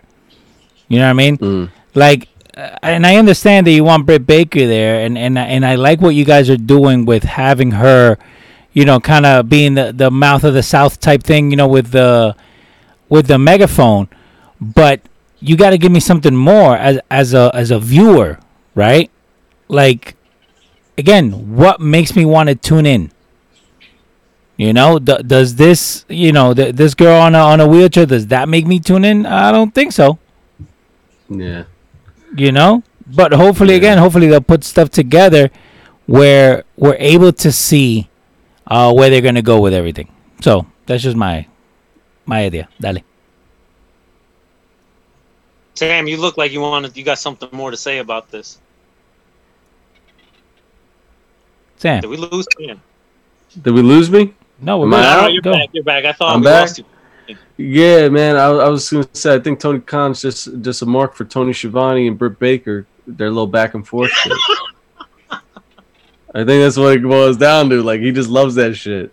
You know, I think he listens to podcasts just like us. He probably listens to Conrad's podcast with Tony Schiavone when he's doing his Jaguar thing, and he's like, "Yo, I gotta have Tony Schiavone and Britt Baker segment. We gotta have that." The women's division in AEW just needs direction. That's all it is. Yeah. And then when you have this whole AEW heels subscription thing, which I'm not knocking that. That's fucking cool. Like, if whoever wants to pay that and get, like, for any female that wants to pay for that subscription and get exclusive this and that, that's cool. But, you know, you're going to have the negativity from social media fucking go at you, and they drove fucking Brandy Rhodes off of fucking social media because it's like, okay, you're doing all this for women and stuff, yet it's not getting delivered on TV. Yeah. There's a disconnect. Yes, that's what it is. There's a disconnect. Yeah, it's rough. They're just starting out. They're not even a year old yet, and they're just trying to find their footing, man. It's hard to please everybody. I do agree that the women need at least 2 segments. If you're not gonna have 2 segments, at least show your champion. You know what I mean? Like, Right. have your champion in a prominent storyline. I mean, that's a given. Yeah, No? that's got to happen. It doesn't matter gender. You got to have your champions booked strong. You know what I mean? They should, if they're not going to be in a match, at least give them a fucking vignette or something. Let them say something. Yeah. It just kind of mind boggles me how, you know, they launched this AEW Heels subscription gimmick thing, and yet you kind of gave us a smosh on Dynamite. Now, don't get me wrong. I get that the tournament's happening, but it's happening on YouTube. You know what I'm saying? Not everyone's going to take time out of their fucking day to go on YouTube to watch another hour of wrestling. Not everyone's going to do that, you know? Yeah, absolutely. Absolutely, man. Absolutely. All right, let's laugh a little bit, because we laughed a lot last weekend, because we got Talk and Shop Mania. Oh, I fucked with it. That was funny. Oh man, if you guys didn't get it, 1, you have no sense of humor, and 2, you should just stop watching wrestling, because this was a wrestling spoof. It's kind of like Scary Movie, or like Not Just Another Teen Movie. Like, they were spoofing wrestling.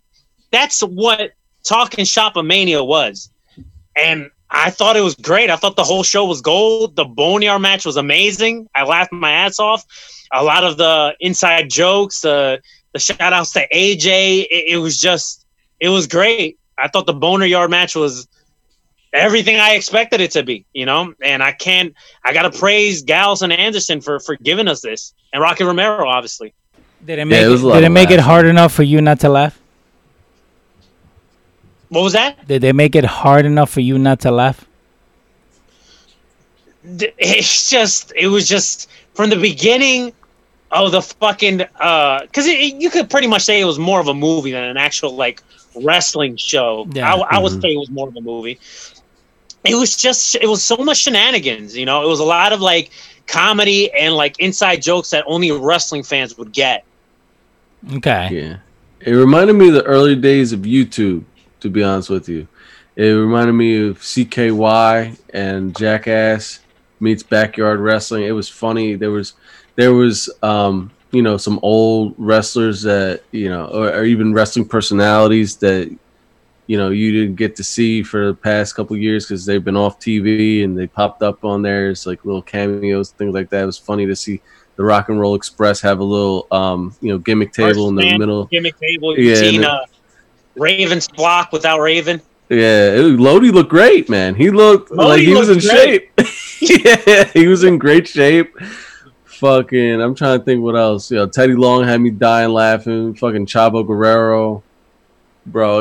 You didn't have Zack Ryder there, but you had Hornswoggle dressed up as Zack Ryder. Right. Fucking, I'm trying to think who else. Enzo Amore. You know what's crazy about Enzo, man? He goes out there, and I'm like, all right, man, maybe he ain't that bad. And then he goes on Busted Open and does an interview, and I'm like, I fucking hate this guy. And you can't win with me, man. I tried, man. Enzo, you're a piece of shit. But fucking, he was in there. I'm trying to think who else, man. It was a lot of laughs, a lot of fun, man. A lot of fun.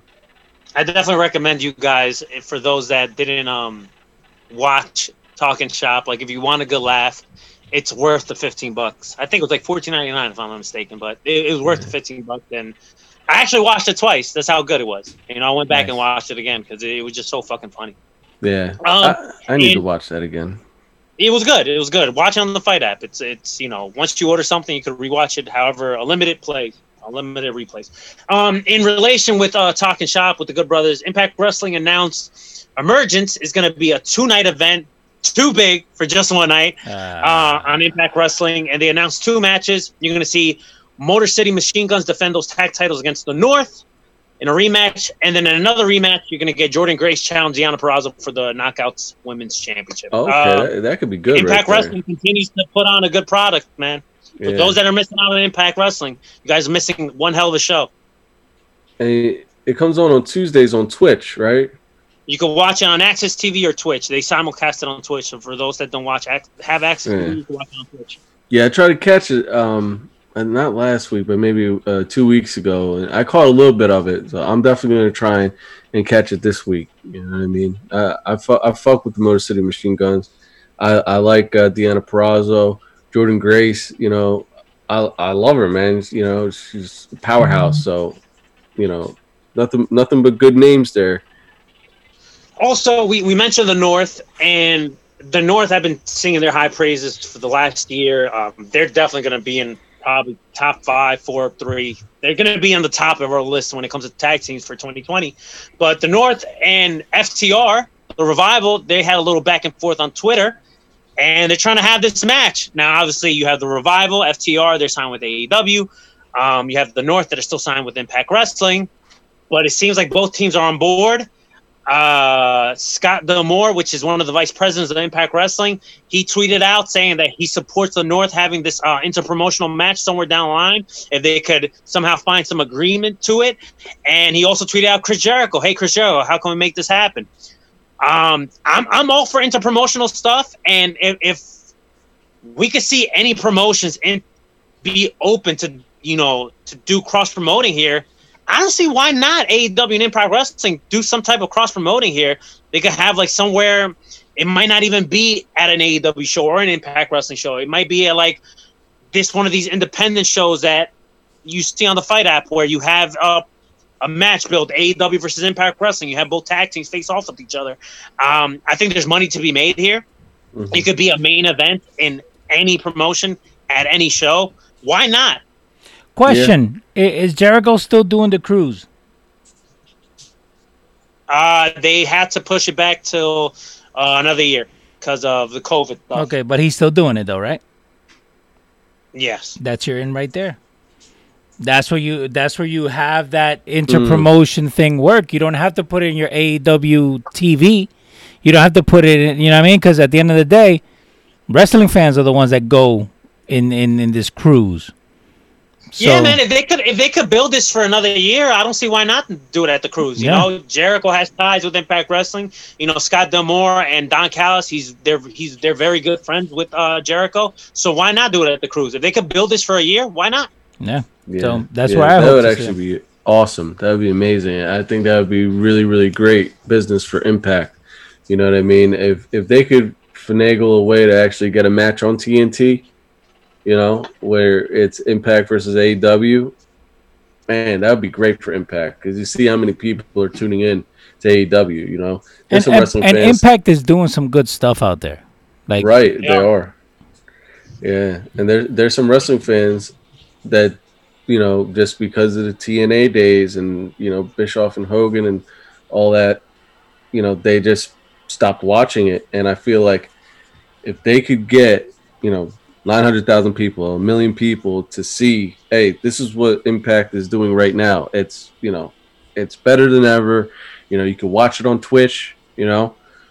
Bro, that'd be great for them. That'd be great for them. And it'd be great for wrestling.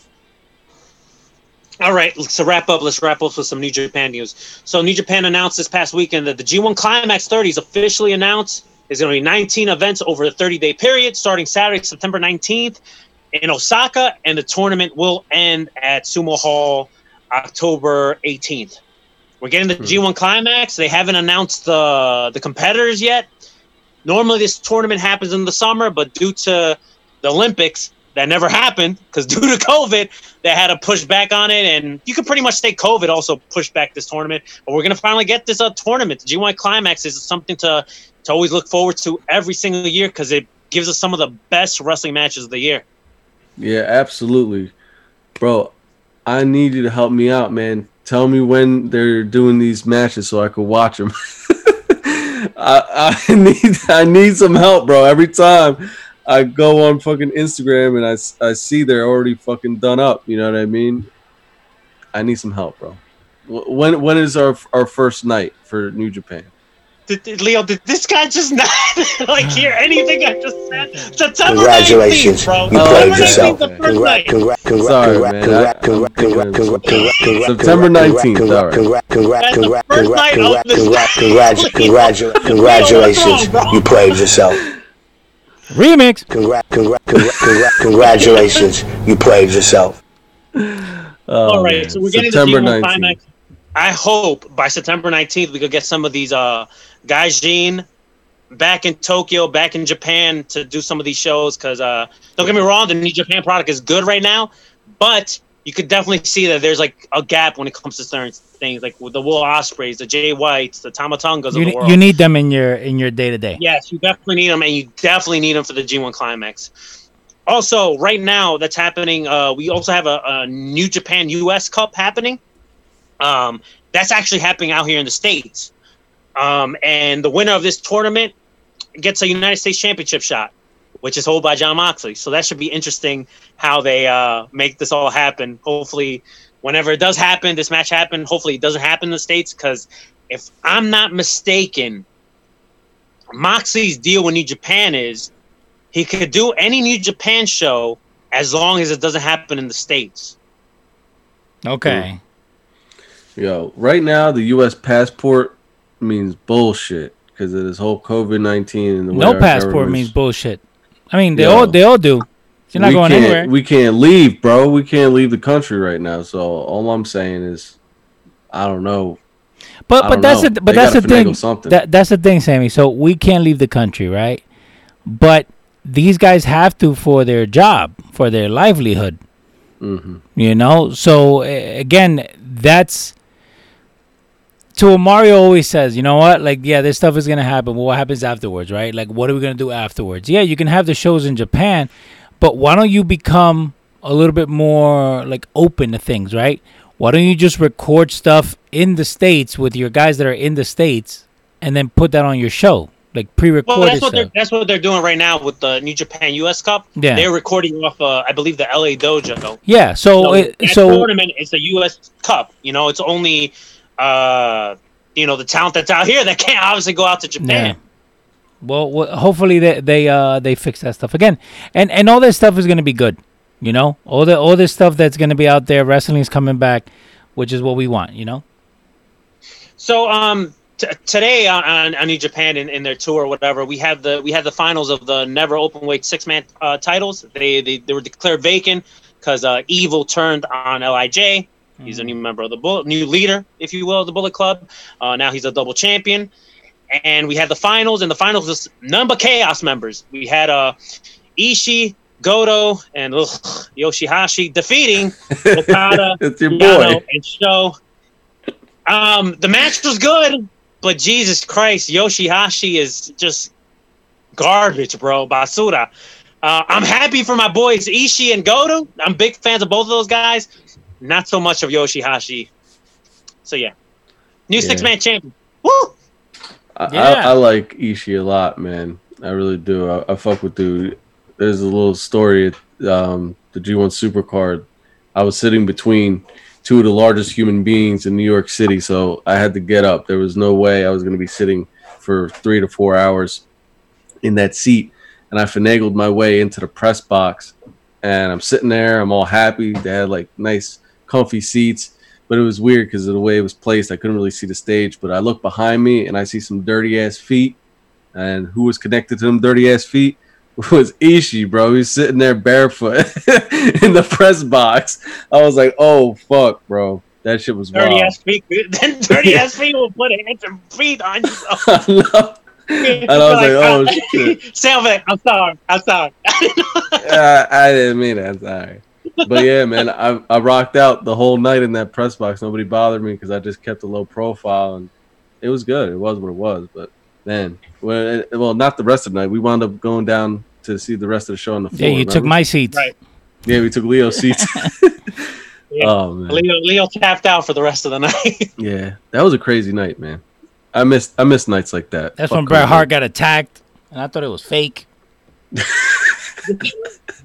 New Japan. If you guys are not subscribed to New Japan, definitely subscribe to New Japan. They're putting out shows, man. They're putting out shows with crowds, not like NXT talent like is sitting in the audience or like AEW talent sitting in the audience. No, they legit have talent. I mean, they legit have fans. You know, they're all wearing masks, and you know, they're still a great show, even without the Gaijin. Yeah. I gotta check that out, man. I just forgot to check that out. But it goes back to what we started talking at the beginning of the show, Mario.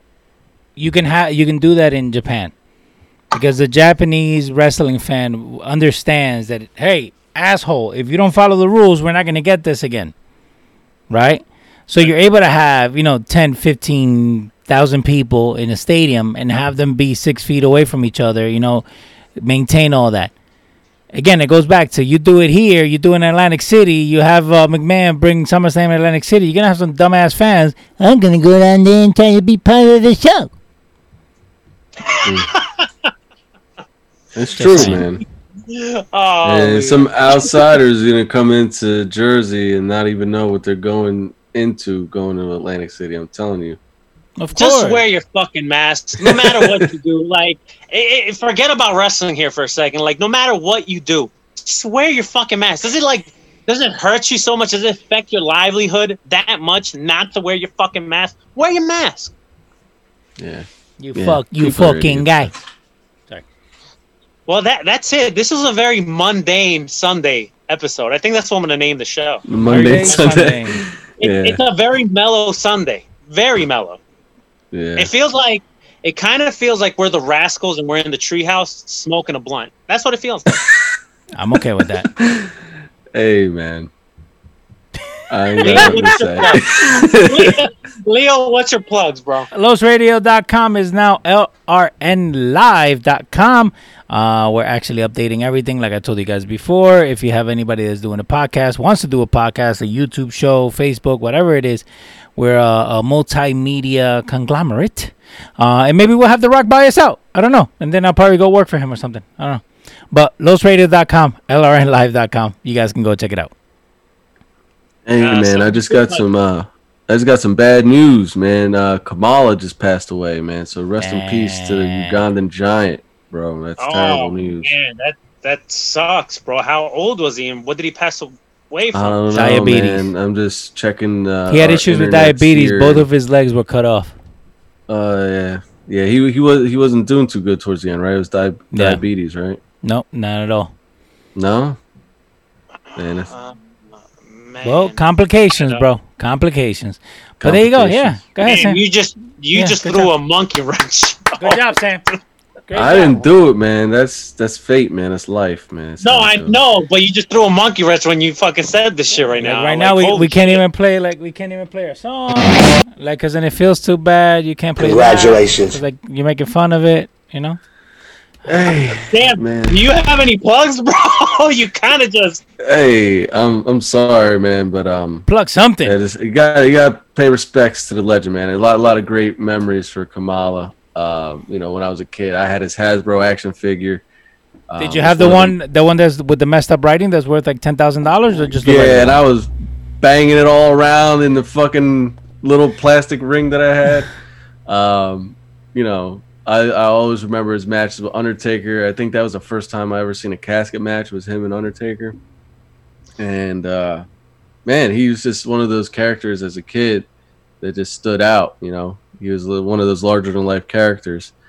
Going back to plugs, man, I still have the change.org for Matthew Russian petition link in my bio on Instagram. So you can find my Instagram at Sammy Suplex. I'm at Sammy Suplex everywhere. Even if you want to play PlayStation with me, you can find me at Sammy Suplex. I want to shout out Jessica Hoffman, my buddy Jim Quinn, and my buddy Chris Wren, friend of the show, Chris Wren, who all signed the petition. Man, I need more signatures. I think we lost him. No, he's still talking. I don't know what happened. I think what Sam was trying to say, he needs more signatures. Yes. So let's go there now. So make sure you I'm gonna shout you out. Okay. All right, Sam. All right. You're gonna have to say that all again because you cut off completely. When? Oh shit! About the Jessica Hoffman part till about now. So I would say about 90% of what you said. Oh no! All right, so you ended at Chris Ren, and you said that you wanted more signatures, and then we completely lost you. okay, yeah, I was just saying, man. This kid, he had a non-fatal car accident. There was some property damage. The property probably had insurance. And this kid is doing 50 years in a prison, and he's a college kid. He's autistic. He doesn't deserve that kind of sentence. So please, I need more signatures on this petition. As long as you send me some proof. They usually send an email after you sign it. You just send me a screenshot. I'll shout you out just like I shouted out my buddy Chris Ren, friend of the show Jessica Hoffman, and my buddy Jim Quinn. You know what I mean? So thank you. If you do that, I appreciate you, and man, I hope you guys have a good work week. Free Matthew Russian. You guys can find that on Facebook. Sammy, I put up the thing up on there. Rushin is the guy's last name, so you write it the right way. Thank you. Appreciate you. In a shocking turn of events, I'm actually got to give a shout out to Christopher Brown because he actually hit us up with some decent information for once. He actually told us that Cauliflower Alley Club Twitter account actually reported about Kamal's death, and he died at the age of 70, and that's young, man. That's not necessarily old. It's I don't know, man. It's very unfortunate. I wasn't the biggest Kamala fan, but it's sad, especially just thinking about 70. 70s. It's like once you get up in the 80s and 90s, I'm not saying that it doesn't hurt and it doesn't suck, but it's like, all right, you're getting up there. But 70 ain't necessarily that old. Yeah. Nah. So it's unfortunate. Rest in peace to Kamala. You can find me at Rated R687, but make sure you follow us at Lucha Outsiders everywhere, Instagram, Twitter, Facebook. Also, subscribe to the podcast wherever you get your podcast needs. iTunes, SoundCloud, I Want to Be Fancy, Apple Podcast, Tune on the Mess Lab, LowStrader.com, Stitcher, Spotify, and iHeartRadio. And that's it.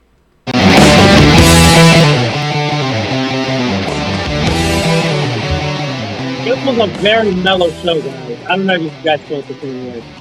It was. Yeah, I'm a little mellow today.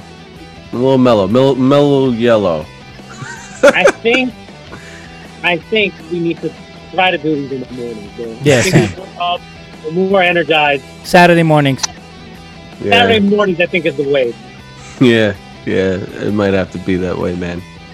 I'm beat down. It's too mellow right now. Like, I feel like we need to do some coke or something to wake us up. We need to do.